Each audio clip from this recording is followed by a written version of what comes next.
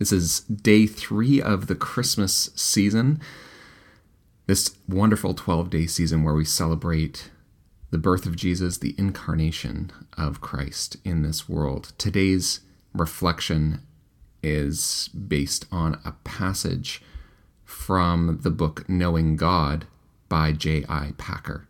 So the main quote is actually little bits kind of put together from this overall section. And so I'm going to read the main quote that I'm using, that there's a nice picture of it. You can find that on the website if you haven't gone there, or perhaps you're getting these by email and you're getting those pictures there. But you can go and get those from spiritualityfornormalpeople.com, and you can see those pictures there. But anyway, here's the main quote, which is just kind of putting together 2 little bits of the passage. It says, "The Almighty appeared on earth as a helpless human baby, needing to be fed and changed and taught to talk like any other child. The more you think about it, the more staggering it gets. Nothing in fiction is so fantastic as this truth of the incarnation."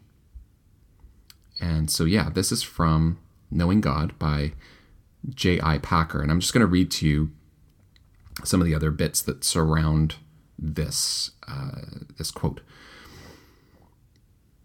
"The real difficulty, the supreme mystery with which the gospel confronts us, does not lie in the Good Friday message of atonement, nor in the Easter message of resurrection, but in the Christmas message of incarnation.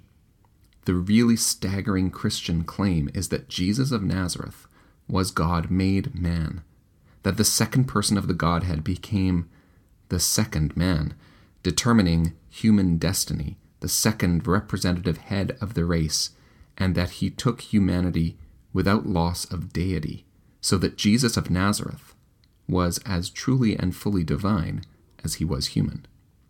Here are 2 mysteries for the price of one: the plurality of persons within the unity of God, and the union of Godhead and manhood in the person of Jesus. It is here, in the thing that happened at the first Christmas, that the profoundest and most unfathomable depths of the Christian revelation lie. The Word became flesh. God became man. The divine Son became a Jew.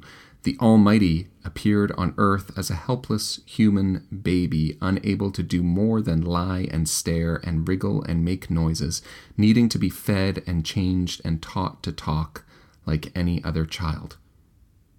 And there was no illusion or deception in this. The babyhood of the Son of God was a reality.